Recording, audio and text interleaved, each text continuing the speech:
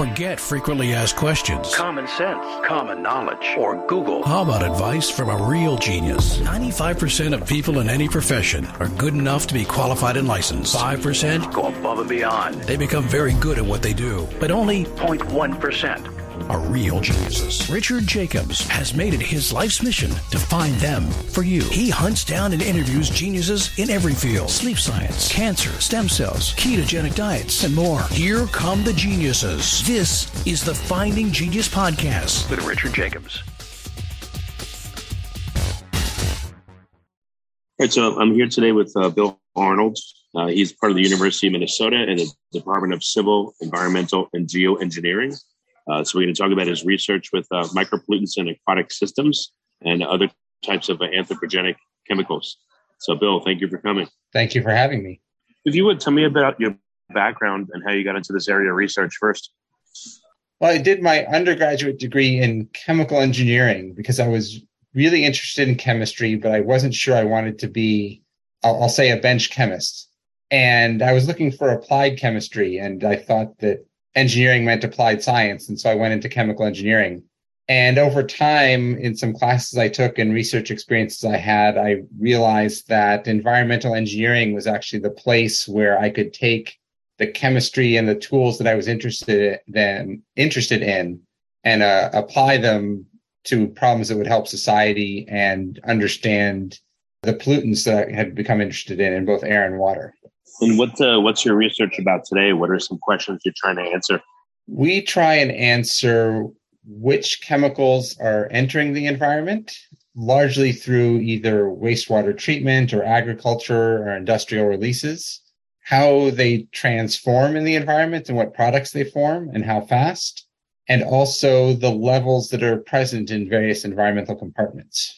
Well, how do you do that when I would guess there's hundreds of thousands or millions of potential chemicals in water and other nature systems? So how do you even start to analyze this?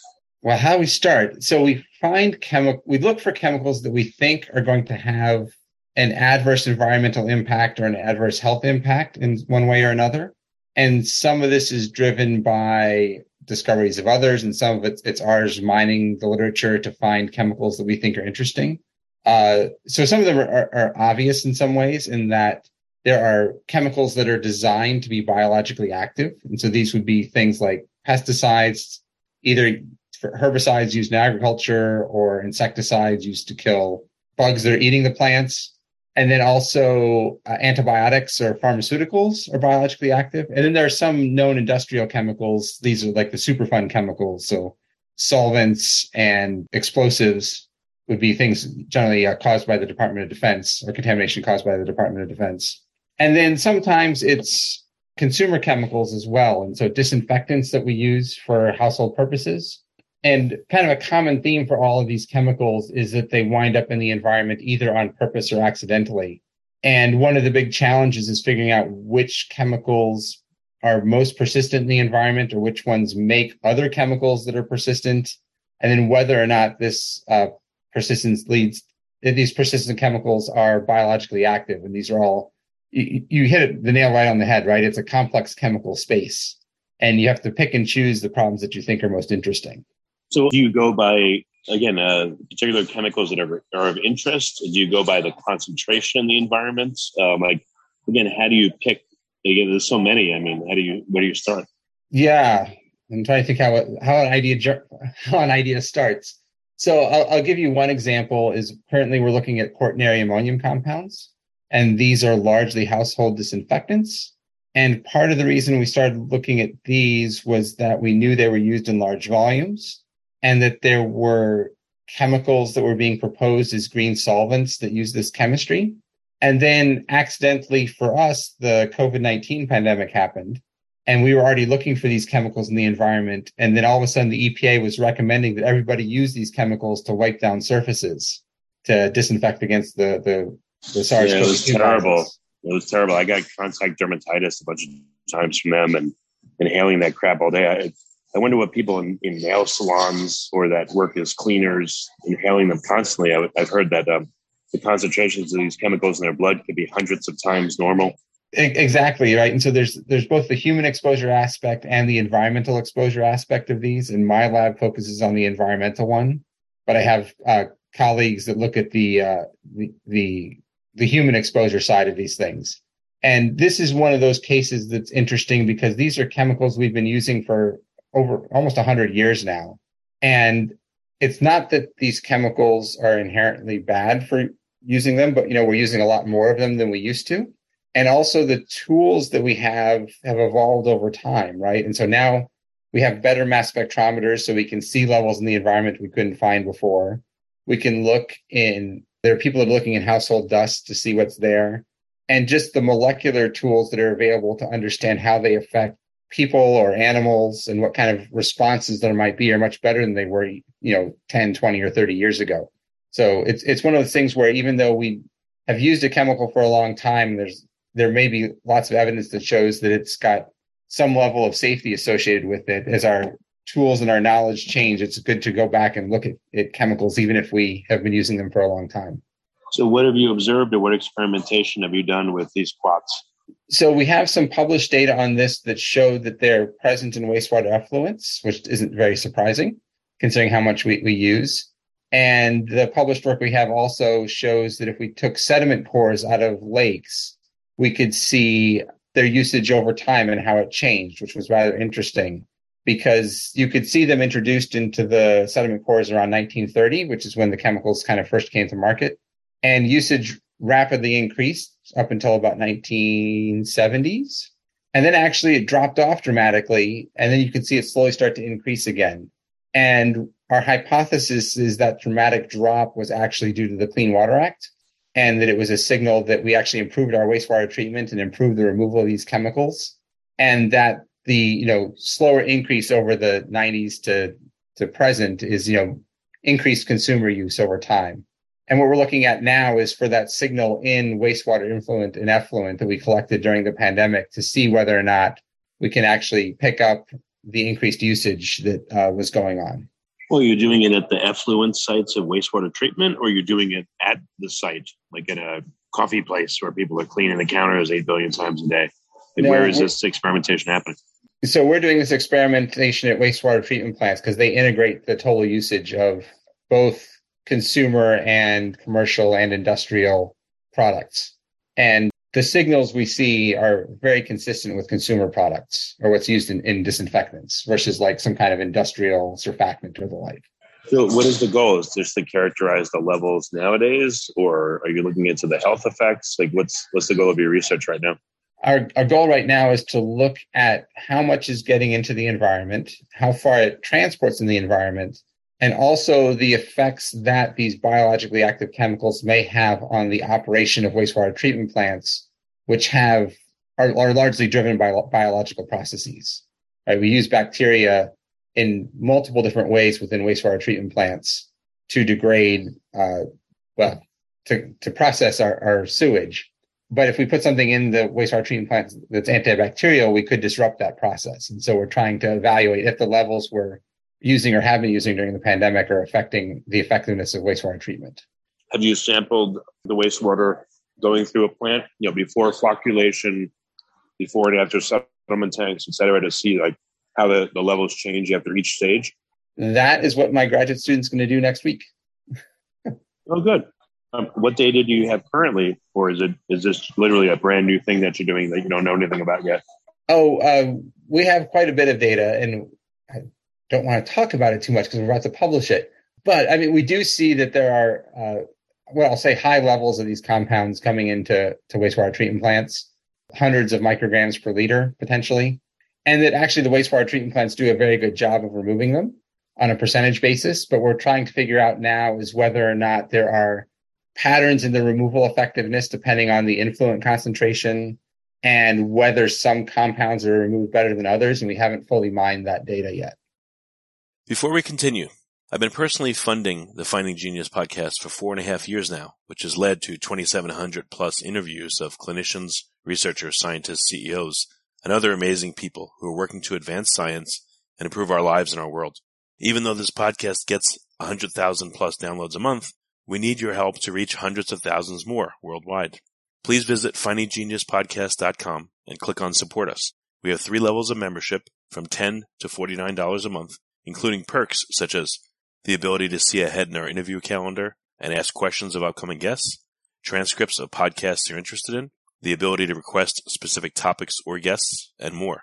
Visit findinggeniuspodcast.com and click Support Us today. Now back to the show.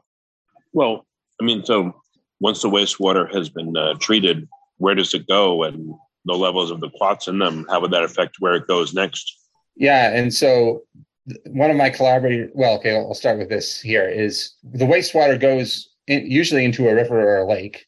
Every once in a while, it's discharged into groundwater, but most places it flows into rivers. And so part of this project also, we're sampling the rivers downstream of wastewater treatment plants and the sediments to see where the compounds wind up, right? And our expectation is that a fair amount of them will wind up in the sediment, giving their chemical characteristics. But we also want to see if photochemistry or microbiology is processing them within the water column. And one of the concerns we have one of the questions we have, and this is a collaboration with my partners at Marquette University, Pat McNamara and Chris Marshall, is what kind of antibiotic resistance profiles we see in the environment or in wastewater effluent in terms of course, I think I just bungled how I said that. We're interested in the antibiotic resistant profiles in either environmental samples or in wastewater effluent samples and see if we can detect any effect of the QACs on that profile. Has anyone looked at regular surfaces like a table in a restaurant and looked at the natural microbes that are on the table, and then after you spray it to death with clots over however long, how the natural microbes have changed? I'm going to say the answer is almost certainly yes, but you've gone beyond my area of expertise. All right, no problem. So in wastewater treatment, do you notice that depending on the level and types of clots that are there, that certain microbes will either be present or not present? Or is the active wastewater treatment get rid of so many microbes that it wouldn't really be useful to think about it either? So again, that's a tough question. And so this requires kind of metagenomic analyses. And that's some of the things that we're planning on doing, is to try and see what the community looks like under different quaternary ammonium compound conditions. One thing that is known is that if organisms are resistant to quaternary ammonium compounds, they also tend to be resistant to other antibiotics. And that's just because the mechanism by which bacteria have resistance to quaternary ammonium compounds is something called usually an efflux pump, where they just pump it out of their cell. And so that will give resistance to other kinds of antibiotics as well. Maybe that administration of antibiotic tends to be coincident with the presence of quats, for cleaning. But then again, people take antibiotics at home and all that stuff. But I don't know, maybe they come together, and that's why bacteria are resistant to one and resistant to another, because they've come in time, close. I think that's probably part of it, but I think a major component of it, and again, we're drifting into the edges of my expertise, is that the quaternary ammonium compounds have been around for a long time. And so the resistance mechanisms are pretty well established. And that mechanism is kind of a general resistance mechanism that facilitates resistance to lots of different kinds of chemicals. That makes sense too. Yeah, it could be a lot of different things. You're right. So what do you hope to determine based on your analysis of water treatment plants? How to run the treatment plants in such a way as to further reduce clots into the environment, or what's the end goal of this research?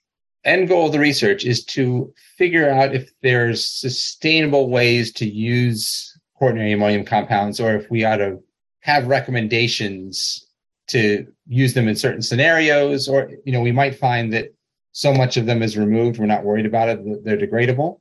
But I don't think we know enough about their environmental fate to make a good assessment of whether or not we're using them in an appropriate manner. Is there any metric by which they're quote unquote overused versus underused? How would you even determine that? Yeah, and I think we'll probably have some suggestions for how to do that. And some obvious ones would be if you are affecting the operation of the wastewater treatment plant. That's problematic, right? Because wastewater treatment plants have specific goals they need to meet. And if the QACs are disrupting that, they're going to have to spend extra money to get rid of the QACs, which gets passed on to consumers. And the other would be either health-related effects, which are beyond our way to do things, or if we see something in terms of resistance or accumulation in the environment that causes us concern. Okay.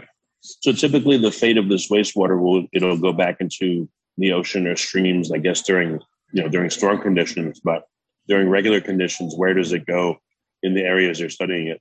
Oh, I mean, that's where it always goes, right? Because you have a continuous flow of wastewater from people flushing their toilets.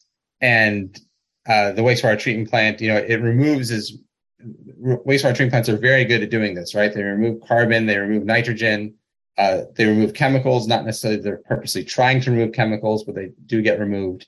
And that water has to go somewhere.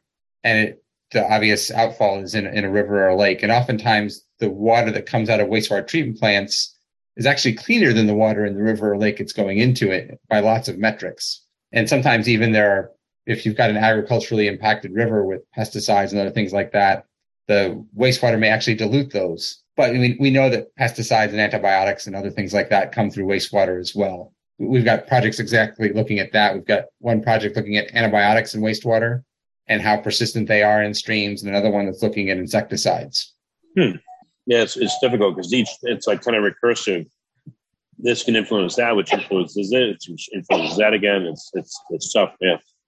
Because you said there's like a pretty high presence of antibiotics and these quaternary ammonium compounds in wastewater as well, and bacteria. Yeah, and then we find things that you seem kind of odd too, where neonicotinoid insecticides, which are commonly sprayed on crops or put in as seed coatings, right? They're one of the most highly used insecticides in the world now, but you find them in wastewater effluent as well. And it's not because we use them in households, right? They're used for bed bugs and other things like that. They could be flea and tick medications for dogs, but also they might arise from materials that we consume, right? If crops or something were treated with those chemicals, we may ingest them and excrete them, and they wind up in the wastewater treatment plant. And so you find agricultural chemicals in wastewater, and you find antibiotics in agricultural environments because they're given to animals, and it's a large, complex puzzle of trying to figure out where the chemicals come from. So what do you think is going to be, some information that's considered either breakthrough or informative based on your studies and your research? I'll say one of the most interesting things we're working on at the moment, not that everything we're not doing isn't interesting to me, is we've been looking at fluorinated pharmaceuticals and pesticides. And I'm sure you've heard of PFAS, and these are the per and polyfluorochemicals that are concerned contaminating groundwater and drinking water and the like. But it turns out we use fluorine much more broadly than that. And so a lot of medications and pesticides also contain fluorine because it makes them work better, right? It changes the molecular structure slightly. It makes them more biologically active, or makes them go through your intestinal wall to help facilitate treatment. It makes them more stable so they don't degrade as quickly. And we're looking at how these other fluorinated chemicals are processed in the environment and trying to figure out what other fluorochemicals might be being produced that we're not aware of, because we're so focused on PFAS. There might be other sources of fluorinated chemicals in the environment as well. Did you say there's a lot of chlorinated or fluorinated? Fluorinated. CL or FL? FL, fluorinated. Because I know there's a lot of chlorinated compounds too, but that's other sources, but fluorinated, okay. Yes, and fluoride is put into water itself as well. And this is where we get into the subtlety of fluoride versus fluorine, right? And so fluoride, right, is for dental treatment, and fluorine is what's referred to when you're bonded to carbon, usually or for fluorochemicals, or the element fluorine. And one of the major degradation products of fluorinated pesticides or fluorinated pharmaceuticals could be fluoride, and that would be a relatively low concern. But we're interested in, are we producing other persistent fluorinated chemicals where we don't know their structure and we don't know their biological activity? And there are many cases from past research where we discover we have one chemical that transforms into another that's more toxic or is of an environmental concern. And we're trying to track down whether that might be the case for some of these fluorinated molecules. Understood. Is there has anyone tried to characterize as many of the chemicals in a given effluent as possible? Like, do you have any sense that there are thousands of them, hundreds of thousands of them? Like, how, quote unquote, clean is the water, or how heterogeneous is it? So you're very good at anticipating what we're going to do next. So, Well, good. We suspect it will likely be hundreds, right? Because you'll have a mixture of the poly and perfluorochemicals because of the use in household goods and, stain repellents, nonstick coatings that are constantly leaching off into wastewater, plus all of the medications and pesticides that we use. There should be hundreds of different fluorinated chemicals in wastewater, and finding a good way to quantify them all is difficult, right? Because you don't always know what you're looking for.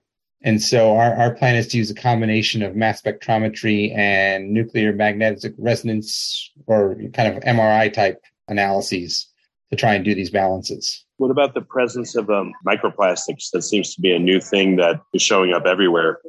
Have you seen that they're in the wastewater you guys work with? Are you looking for them, and are they interacting with all these chemicals and bacteria? Excellent question. So microplastics. I purposely try and avoid looking at microplastics. That's another complicated area, and one of my colleagues does that, and I'm trying not to step on her toes. But we have a project we're looking at together, or we don't have a project. We have a proposal to assess that exact question, because almost certainly, I will say certainly in wastewater there are microplastics, right? That's a known at this point.